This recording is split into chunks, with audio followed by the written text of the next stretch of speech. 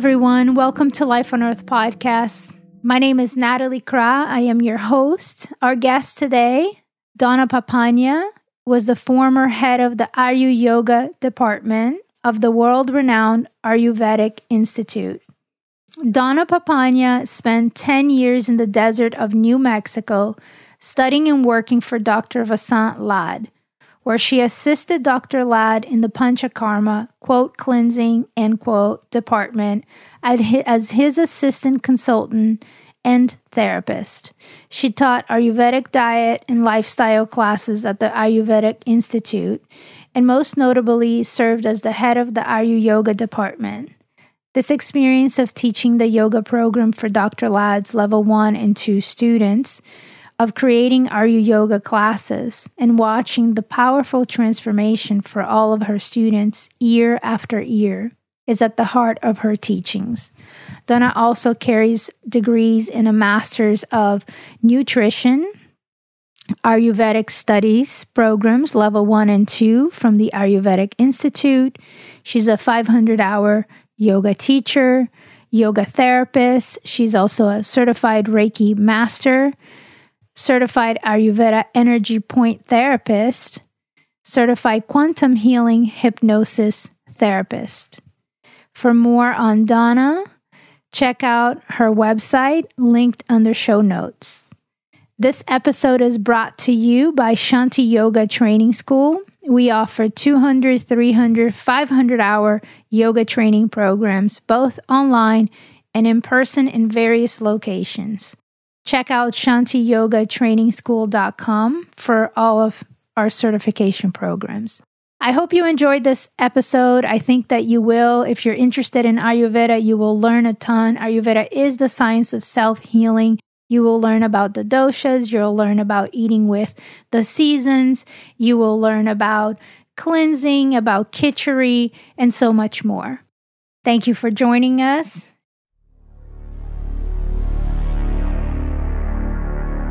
Welcome to Life on Earth, the Peace Project, a podcast that teaches you how to connect with the divine and transform darkness into light through topics from yoga to nature and ultimately love.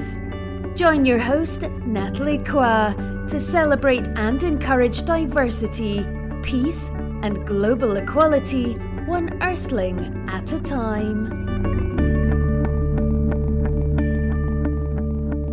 And recently, you and I came across you because you were doing a workshop, an Ayurveda workshop at Treehouse Yoga, which is a studio that I also work at.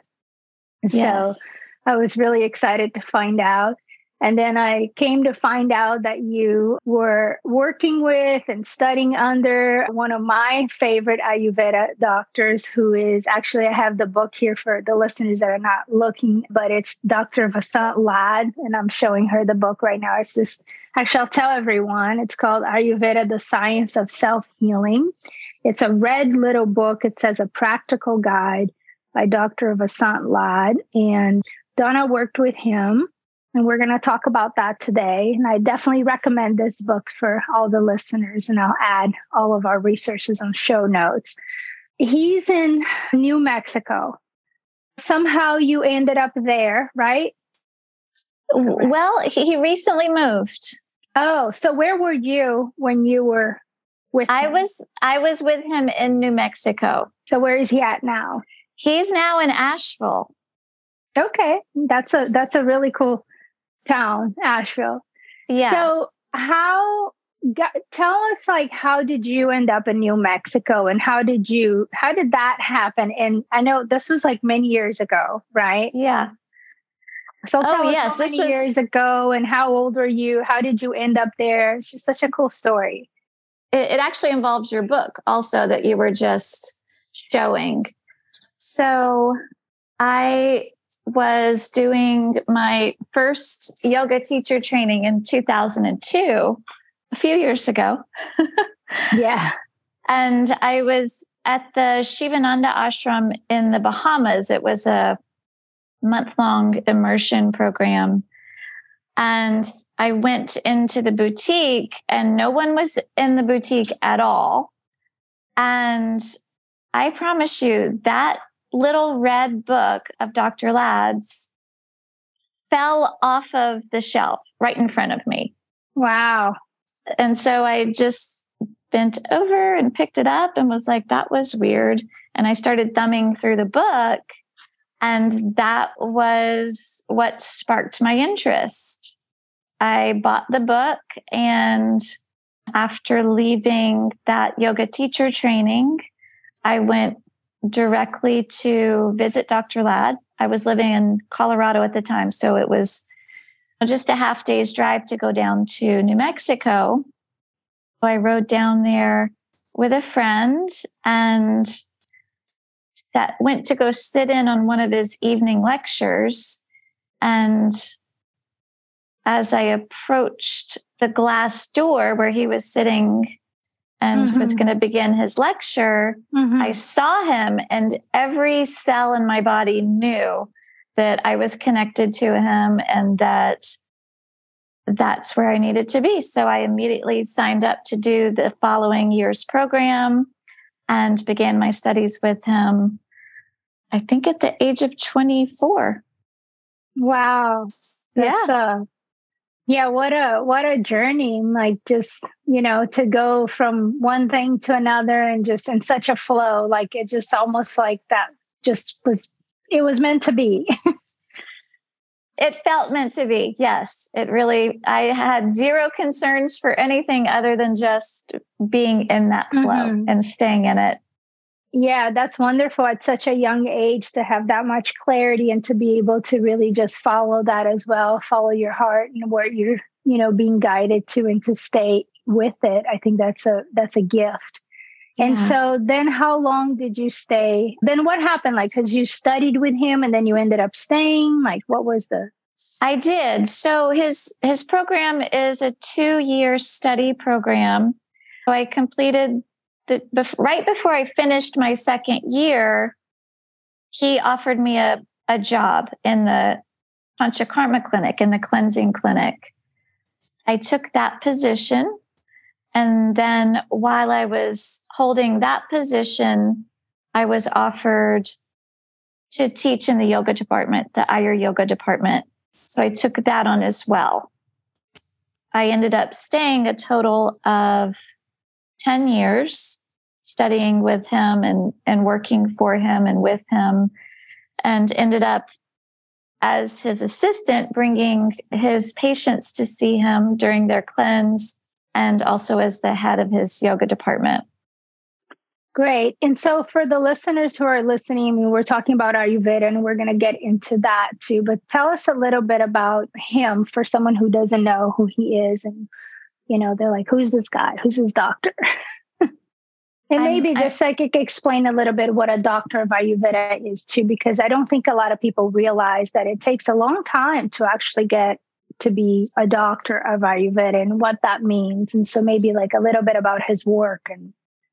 Right. So he is Indian, grew up in India in a medical family, and was actually he's a physician in India. And was the head of the hospital in Pune, and was told by his guru that he was to teach Ayurveda to the Western world. That's how his journey began, him coming to the United States and setting up a school here. More importantly in my mind is who he is as a soul.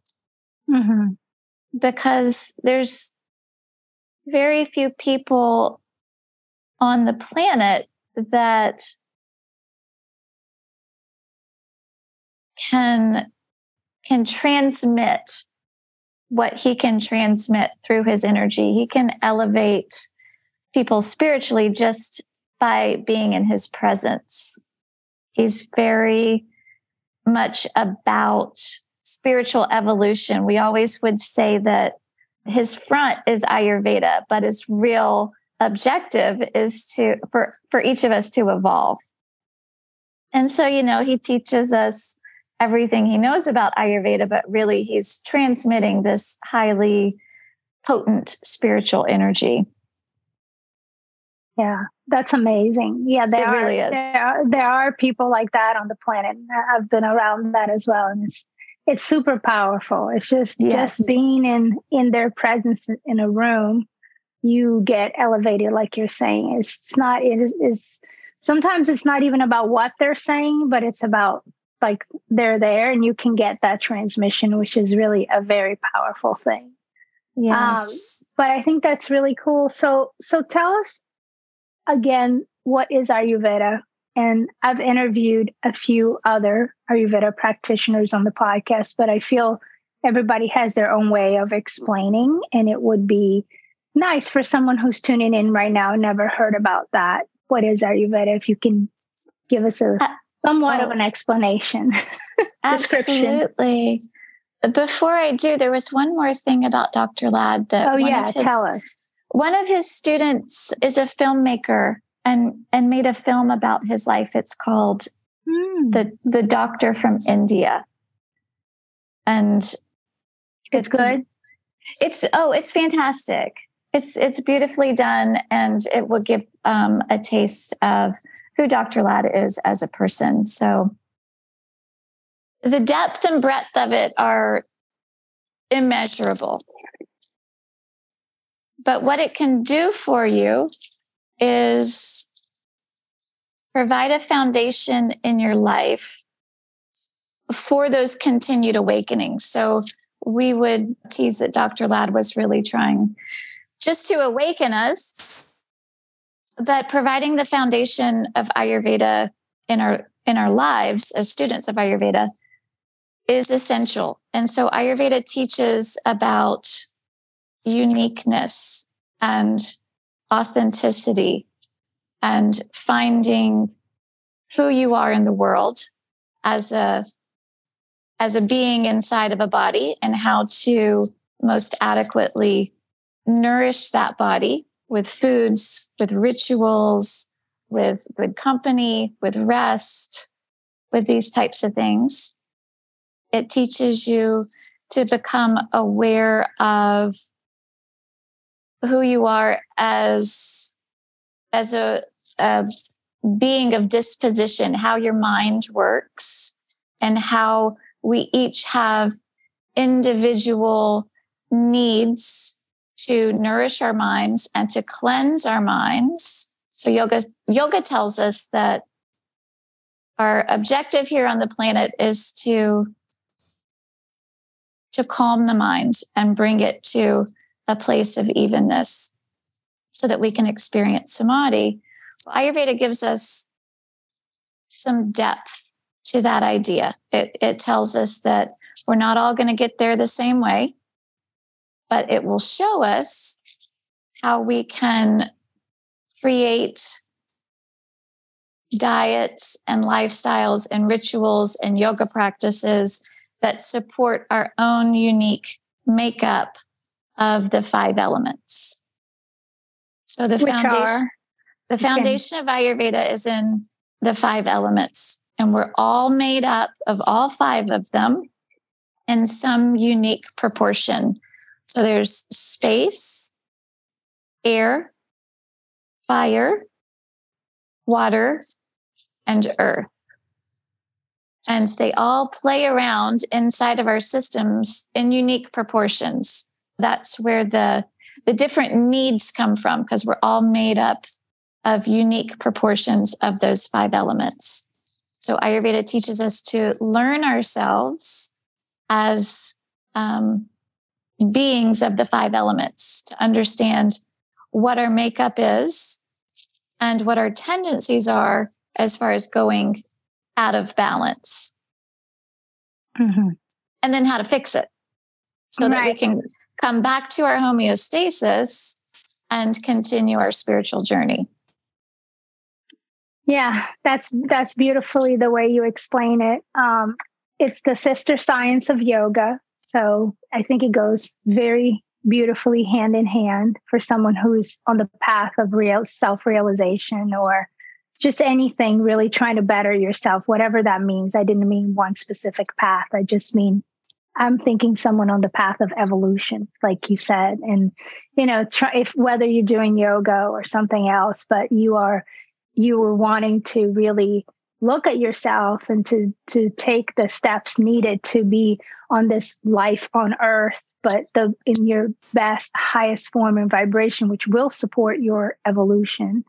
I think that this is a practice that can be it just really fits like a glove, because you can find out through Ayurveda about what is one of your doshas or your doshas of what's going on, right? And we can talk about that a little bit for people to understand. And then I'm really curious, and I think this would be great for the community too, for you to bring us like through what that looks like when someone is discovering, right, Ayurveda and saying, or you're listening to this right now, wow, I want this, what you just said. And so it's really great too. I just want to say this because unlike the Western, which yes, we need that and we need the Band-Aid and we need the surgeries and all that, but this is really looking at everything holistically, like all the parts of your life. I love that you said rest, the company you keep, what are you eating, what are you putting in your body temple, just everything really and then it supports your individual unique essence for you to thrive, or at least try the best you can with tools, right? Tools and support and all of that. So it's just such a beautiful practice and it's a way of looking at a person very individually. And I don't know, I feel like that's really where it's at, because everybody is so unique. Everybody's so different that it's important to have some kind of system that will look at you individually and to say, it's hard for me, even as a yoga teacher or trainer, to say everybody should eat this or everybody should do this or it's like, wow, I mean, I don't know. Everybody's so different. How can someone who's listening to this, like, what would be the first steps to begin this journey? Let's call it the journey of awakening through Ayurveda with an Ayurveda practitioner. I know you can talk about what you do too and how you would start someone. Is it the first thing, do you need to find out? I know some people do pulse reading or there are other techniques too, right? But how do you start that? The pulse is the gold standard for determining constitution, which is what we call the balance of the 5 elements. But it can be done in a myriad of ways. So that really is a great place to start, understanding your proportion of the 5 elements. And as you mentioned, the doshas a moment ago, that's just the term that we use for the mix of the elements, is the doshas. And so we pair elements together. Space and air are paired together. We call that vata. So obviously, vata is very light, very subtle, very mobile, because it's made up of space and air. We put together fire and water, and we call that pitta. So even though the water is there, the fire creates a heat, even to the water. So pitta is very hot. It's also mobile because fire moves and water moves. And then the third and final dosha is called kapha, and that's the last 2 elements, water and earth. So that's a more dense dosha. Earth and water, very heavy, very stable, not very mobile, but very dense. And so when we're talking about people, we determine which dosha is predominant in the person. And so you'll see quizzes online, what's my dosha? I know. So there needs to be an understanding that everyone has all 3. Okay. But there is a predominance typically of 1. Some people have 2 that are predominant, at an even proportion. But most typically, we're going to see one dosha which predominates in the system. That's a good place to start to learn about your own unique needs in the world. Mm-hmm. And then, so with the doshas, when you say, it can be two, is it like one maybe that you're born with and it's sort of your predominant, and can it change the other ones? Can it vary depending on what's going on in your life or not really? Or so this is kind of second lesson. I love it. So you're actually going to have to think about yourself in two different ways. So you could say that you have two constitutions. You have the one that you were born with, which is called your prakriti, and you have your current state that is likely out of whack, which is called your vikriti. And so it's good to know both. You can get away without knowing your prakriti. You need to know your vikriti. You need to know which dosha or doshas are out of balance for you right now, because that's where the work is. Okay. And then so that's how you, with your clients, is that how you start? So you just, again, people listening, you have a practice and you see patients and stuff. So that's how, so you determine that. And then from there, create rituals or say, okay, these are some foods that I recommend, or how what's like the next steps? So the next step starts to get individualized, because we touched on it briefly in what is Ayurveda, but to really bring it back to this point, anything in your life that you experience exerts an effect on you. And we could name any of them under the doshas, vata, pitta, or kapha: the weather, the company you keep, your schedule, your eating habits, your yoga practice. Absolutely anything that exerts an effect on your life exerts an effect on your doshas. So we determine together what is the most potent area that we can make a change in. And that's where we work. So for some people, it's yoga practice. For some people, it's food, supplements. For others, it's rituals. Ayurveda is big into oils and cleansing and this type of thing. So that's often a good way. A lot of times people want a little bit of everything, which is fun. So we kind of hit different angles depending on what each individual feels is doable in their life and sustainable, and what will be the most powerful to bring them back into balance. Yeah, I love that you said the word sustainable, because sometimes when we can be too dramatic on some of the changes, and just because you read it, on a magazine or whatever, read it on a book, and then what happens, the issue with that is that oftentimes it's just not sustainable. And then you'll do it for just whatever amount of time, and it doesn't even feel natural and organic in your body. And then it like kind of fades away anyways.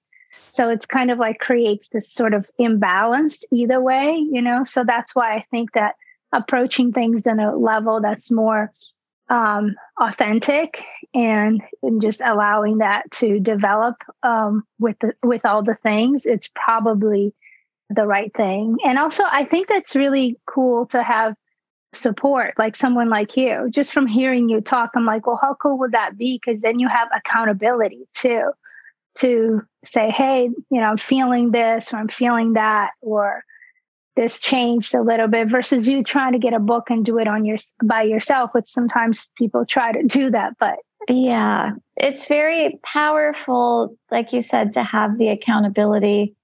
And then also, I've been at this for decades, so I know how to navigate through lots of different life changes that come up, or different needs. Of course, a book and that little red book is especially good. But yeah, I think it's powerful to have it's a lot of energy transmission. So just to have that component is very powerful. I was looking for that word too. That's a perfect word for that. Yeah, I was thinking like a partner parallel going with it. Yeah, component. That's nice. And one thing I wanted to touch upon, because I think, especially this podcast, there's so many people who do yoga. What you said in the yoga practice, I think sometimes we don't understand or realize that some yoga practices, even if you love it, they may be, I'm not saying one way or the other, but they possibly could also not be the ideal practice for you in this moment in time of life. Especially sometimes I feel like if we're getting kind of addicted to one practice or the heat or whatever it is that you want more of, it could potentially, and you could leave the class feeling that yoga glow and cleanse and very elevated. But when you look at your life as a whole and you get like that bird's eye view and you're really looking at what's going on and like the doshas and all that, well, perhaps you're more kind of feeding into the fire or vice versa, right? Or whatever it is that you're doing, that you're like feeding more into the one that's like imbalanced, that maybe like as a global, that practice may not be serving you. And I think it's a really interesting thing because I don't even hear a lot of people talk about that. But because, sometimes I even tell my students as an example to be very tangible in Ashtanga yoga, if they're practicing, and many times a week and they're really attracted to vinyasa and power. And then I'll say, do go to a restorative class, like really you've got to like balance this out, because I've seen, and I mean, I've been that person too, that have done like so much in one direction. And sometimes we get so caught up, and sometimes like a person have never even heard this concept before, that because you just go and you feel so good. But what if, because we're talking really about being the balance here with Ayurveda, we're talking about living a life more in balance and more in all different kinds of levels. So I think it's interesting, like as a prescription, to use yoga as a prescription also. Oh, maybe we're going to take a little bit of the hot power yoga and we're going to add more of the restorative or whatever it is, or you need the nidra. Or if you're doing only restorative, maybe you do need to go to that hot yoga once in a, but again, working with a practitioner like you, that's when you kind of can see those things. I think it's easy for the person to want something that they're just kind of in a cycle of doing it, and it's almost like addictive. And sometimes we do that without even being like thinking like, what are we actually doing? Right. Yeah. Yeah, definitely. Yeah. And the yoga practice it's a powerful influencer over the doshas. So it's important to at least have a basic understanding so that you are maximizing the effect of the practice. If the practice is truly for your evolution, then having the perspective of Ayurveda shine its light onto the yoga practice is very powerful to that endpoint.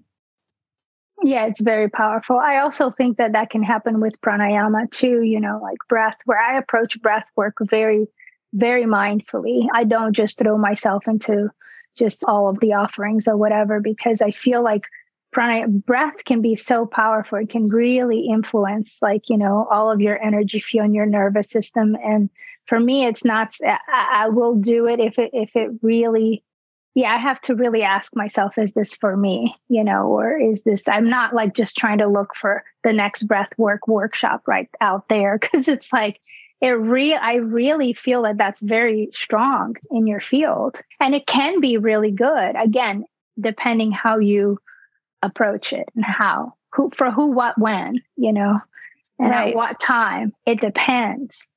All of these things. And that's the part that one of the things I love so much, that you can ask all these questions for your own self in this journey of evolution.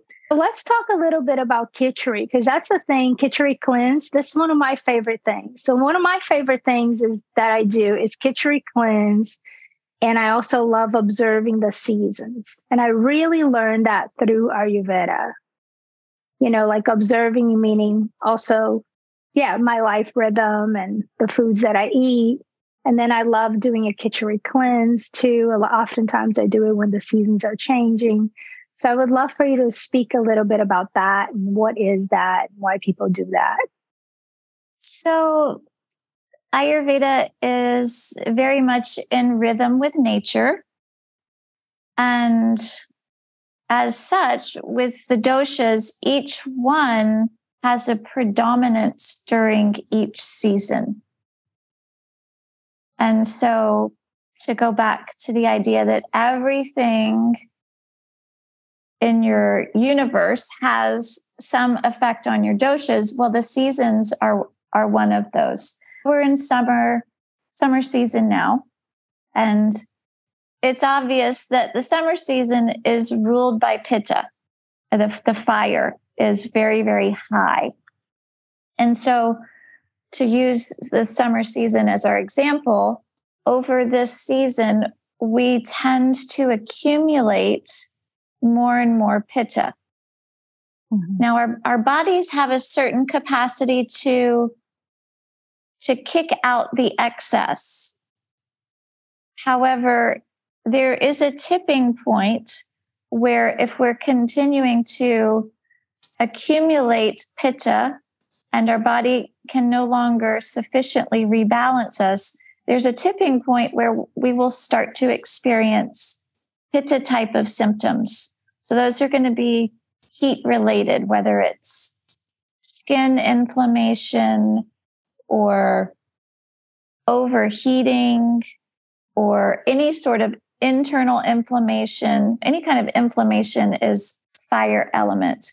Excessive pitta emotions like anger and jealousy, just a high fire in general. If we're accumulating too much pitta over the summer, we'll start to see ourselves with an increase in pitta in our body.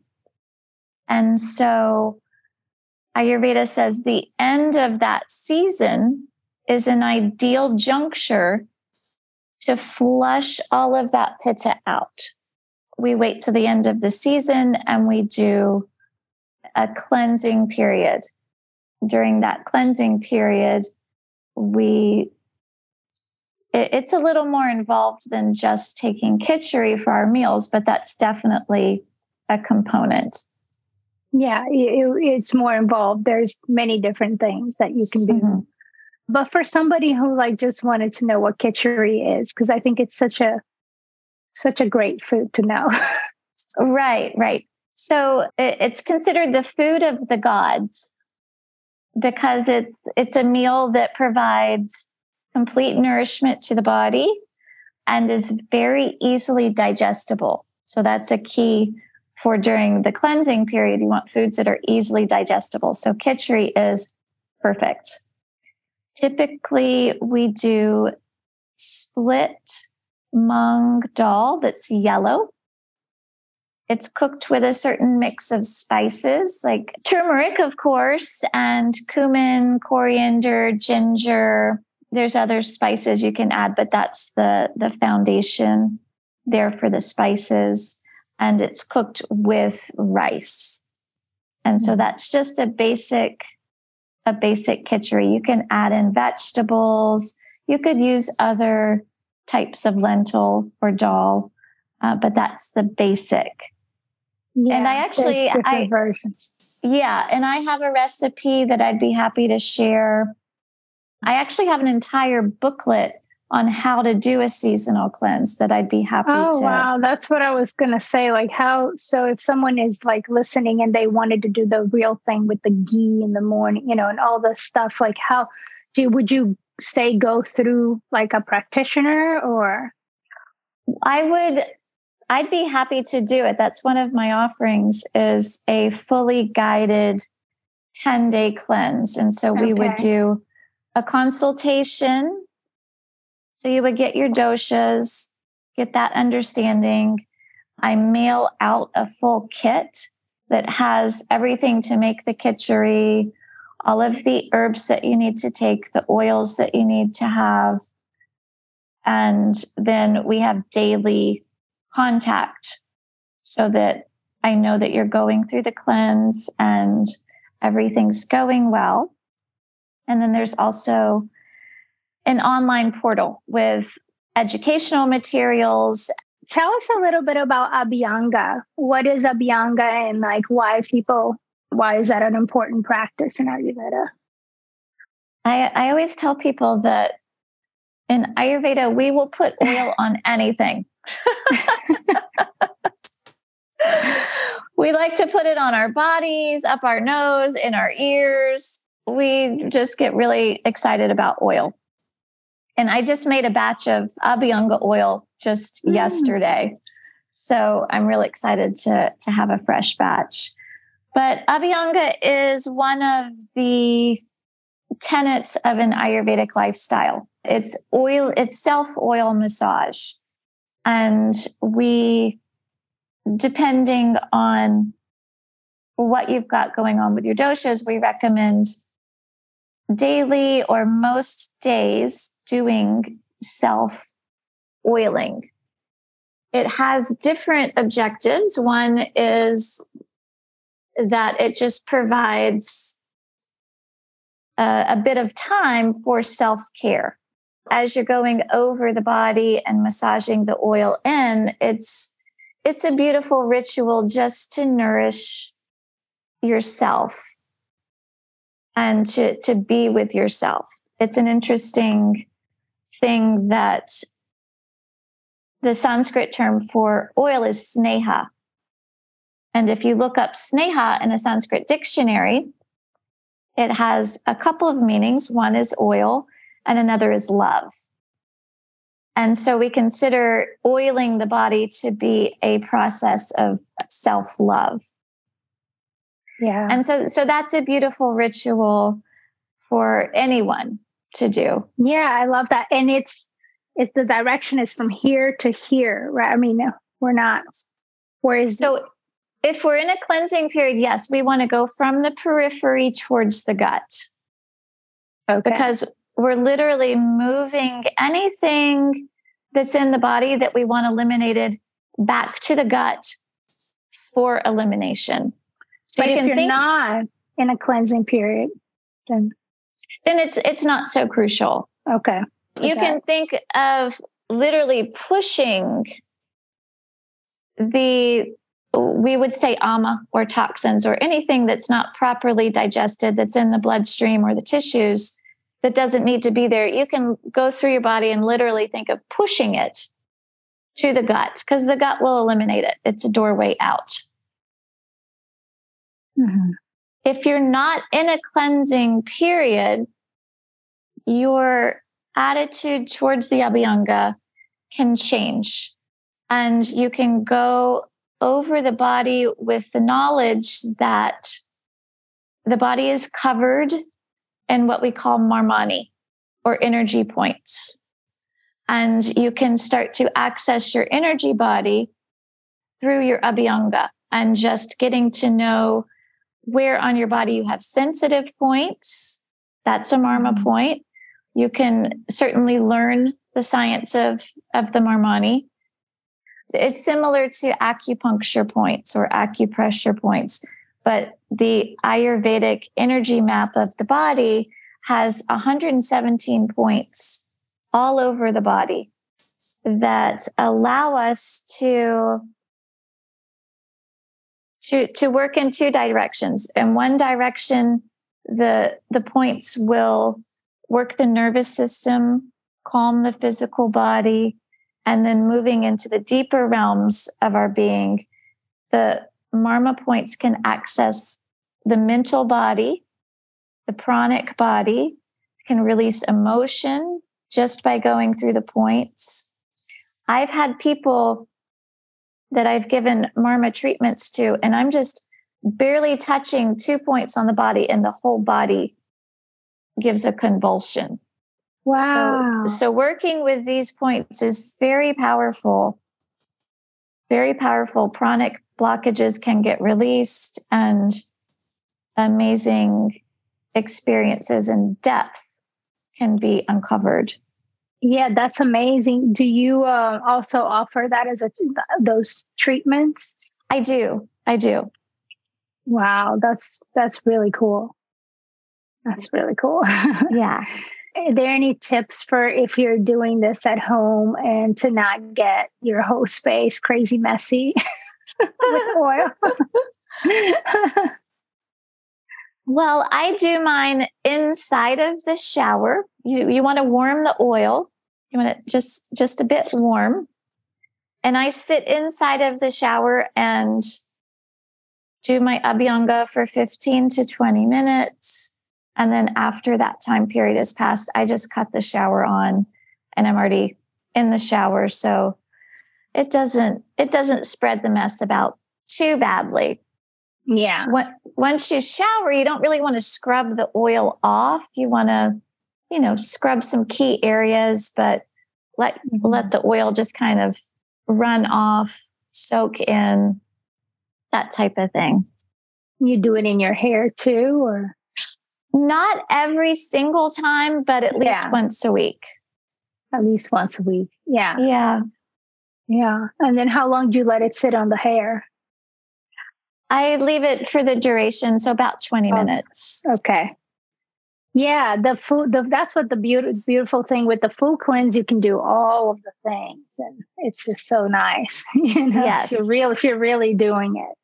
Do you advise someone who's like going through a cleanse to to watch what they're watching on TV and what they're exposing themselves to? I think that would be an interesting thing to hear. Absolutely. So anything that you're taking in is affecting the doshas. Mm-hmm.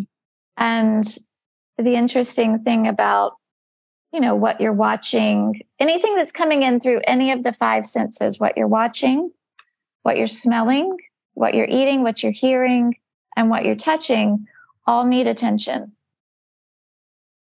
And so there needs to be a purification through every single sense.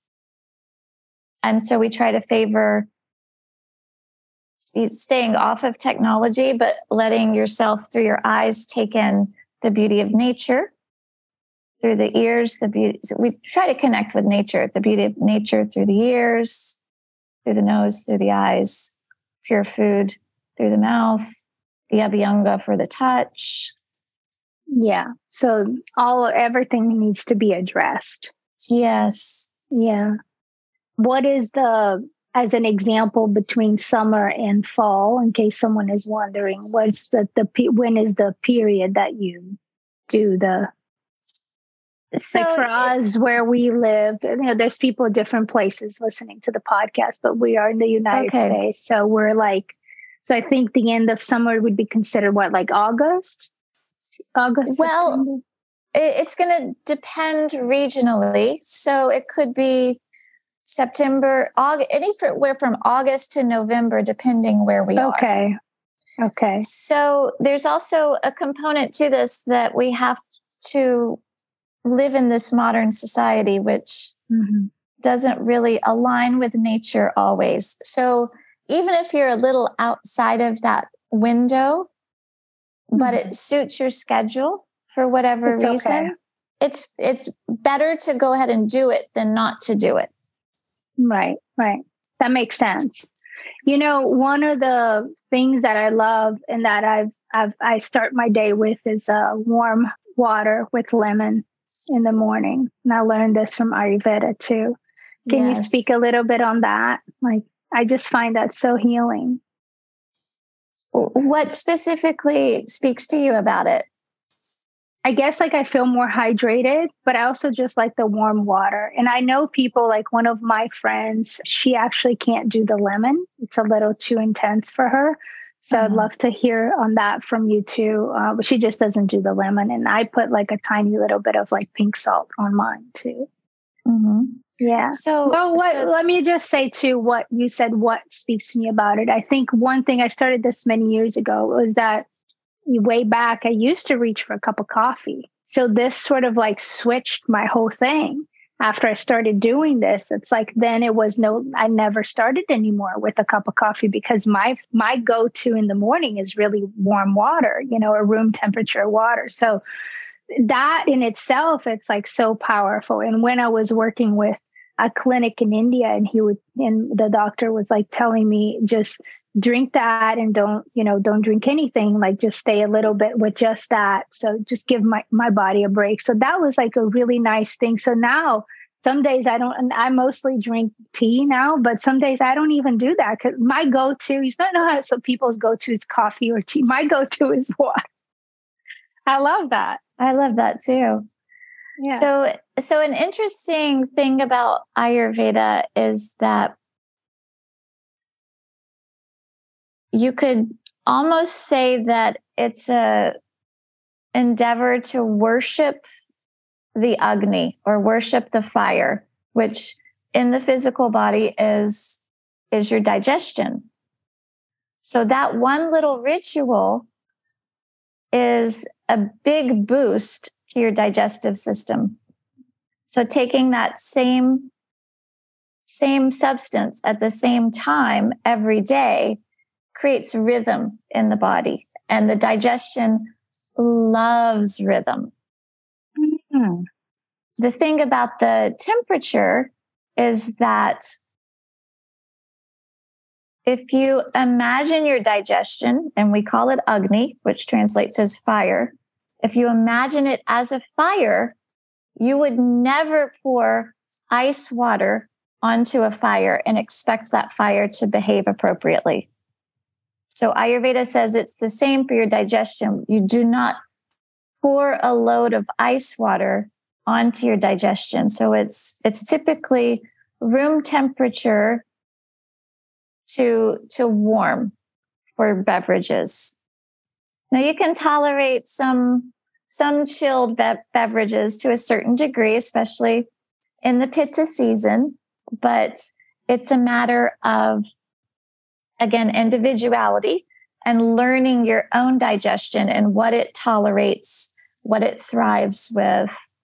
For you, it sounds like this lemon water ritual in the morning really is something that allows your Agni to thrive.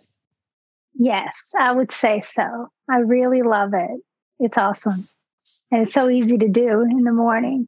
Why? I could ask you this. Why is digestion so important? Ayurveda says, so I'm also a dietitian and we like to say you are what you eat. Mm-hmm. Ayurveda doesn't completely agree. Ayurveda says you are what you digest. Mm. And what you don't digest is toxic. Mm-hmm. And so anything that you're putting into the body through any of the five senses that you can't properly process turns into what we call ama, or toxic residue. And it must be cleansed out. Otherwise it accumulates and wreaks havoc on the system. Yeah. And so having an optimally functioning digestion allows a greater capacity to tolerate the things that come in that disrupt us. Mm-hmm. Does that make sense? Yeah, no, that makes total sense. And I think that also it can affect your sleep too, right? Oh, yeah. Yeah. And sleep is so important as well. You mentioned rest in the beginning too. Yes. Just to be able to fully, I just find that I also have a lot of clients, and this is something that a lot of people are struggling with, I think, in our modern day society, the ability to have a good night of sleep, like with the good REM, to really drop and then digestion is another one that comes up with as well. And sometimes they kind of go hand in hand, sometimes separate. But I think the ability to also rest, to really say, okay, my day is over, I'm going to relax now, that there's so much that we're I think because of the overstimulation of things, there's just so much going on. And at night, That's one thing I learned in India. Oh, I've been there often. I spend a lot of time going there and learning these different tools for health and wellness. There's nights and we're like on Netflix until the last minute or whatever it is, and the phones are on and you're scrolling on Instagram or whatever it is that really affects me, and especially because I have both in my life. And it's like the days that I really kind of follow my ritual, it's so much better for me. But when I don't, it's so on my face, like the big difference, So I'd love for you to speak a little bit about that, because I think a lot of people like me are probably deal with that too. So there's rhythm so we were talking about Ayurveda being very connected to nature, and there's rhythm in nature. So there's the rhythm of the seasons, and there's the rhythm of the moon cycle, and the rhythm of the day. Sunrise, the height of the sun, the sunset, and into nighttime.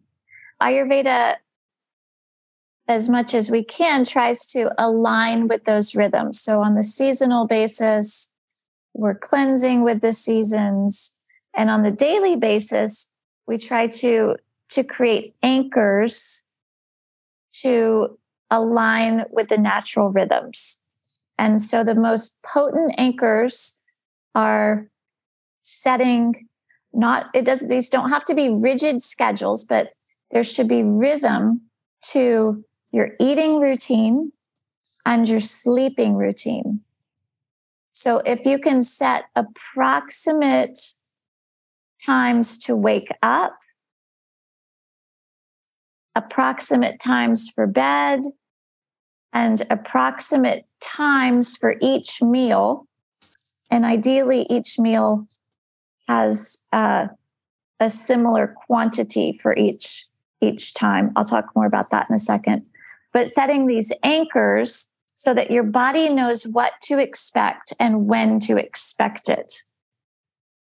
So it's much like setting an alarm clock for 4 o'clock every single day for 2 weeks. Your nervous system sets to it, and it knows you're going to wake up at 4 o'clock every morning, to the point that if you forget to set that alarm clock, you'll probably still wake up about 4 o'clock, because the nervous system likes rhythm.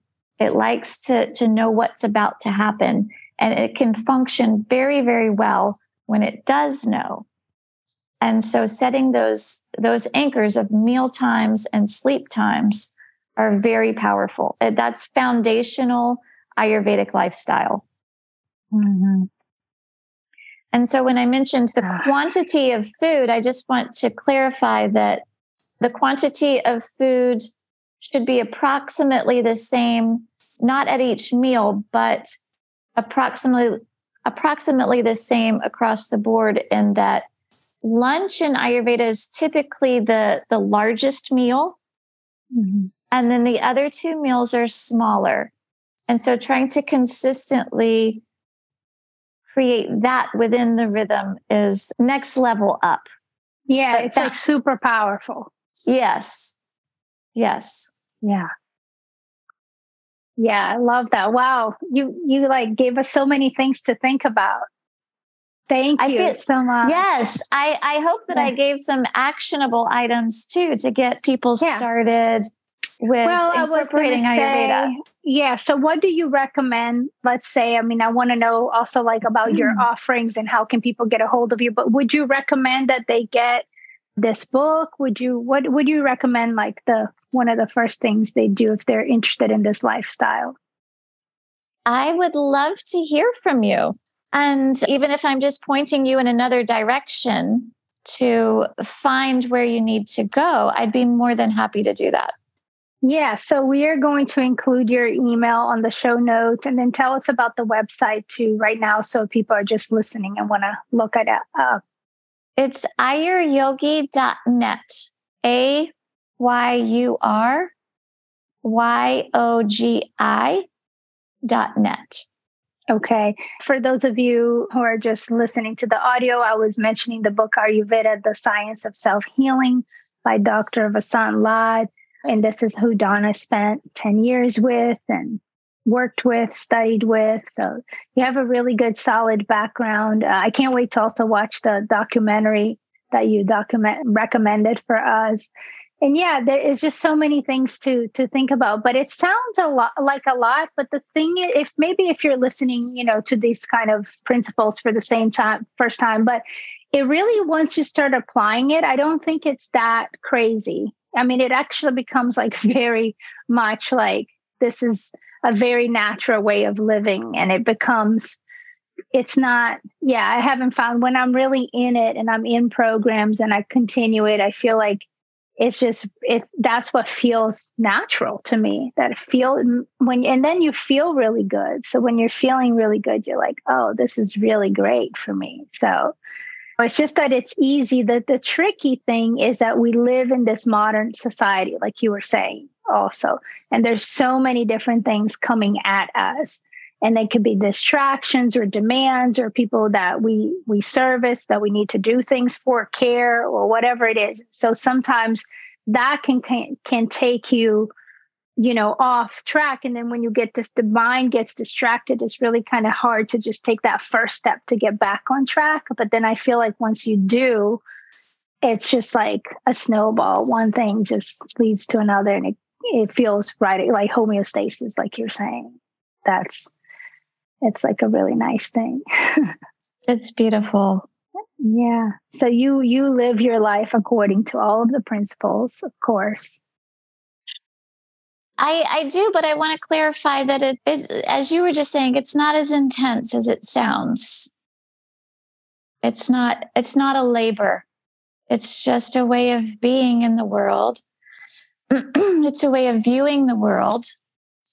It's a way of interacting with others in the world and living in harmony with the 5 elements. Yeah, that's a beautiful way to put it. So for you, it just has become very natural, and it's your daily life, basically. It's a daily life.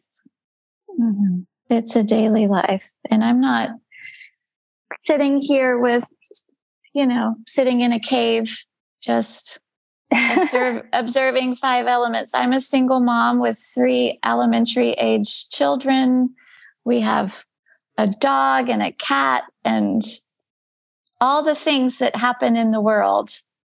But Ayurveda will give you a lens to view that world through that gives the perspective of how to be in it and to be authentically well in body and continue to allow your consciousness to evolve. Yeah. So with the children, are they also in the principles, or they try to follow it? But I'm sure you share and you lead by example too. Yes. And they have no idea that other kids don't oil their bodies and just being there. I'm sure they're more aware about foods and whole foods and teaching them that since, when you're a child, I think that's so good that just can stay with them for the rest of their lives. It's amazing. They're really amazing little people. Yeah. Yeah.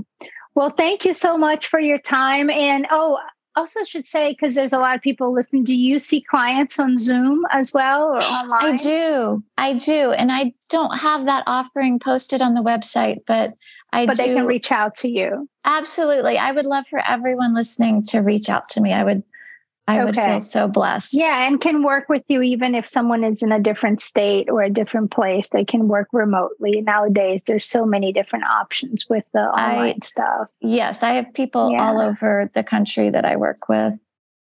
Okay, good. That's really good to know. Yeah. All right. Well, thank you so much. It's so good to have you. And I really appreciate all of the things you've shared with us. I think that this was so informative for everyone. Fantastic. Happy to do it. Thank you. Thank you for listening to Life on Earth podcast. Follow the show and share this episode. Sending you lots of love.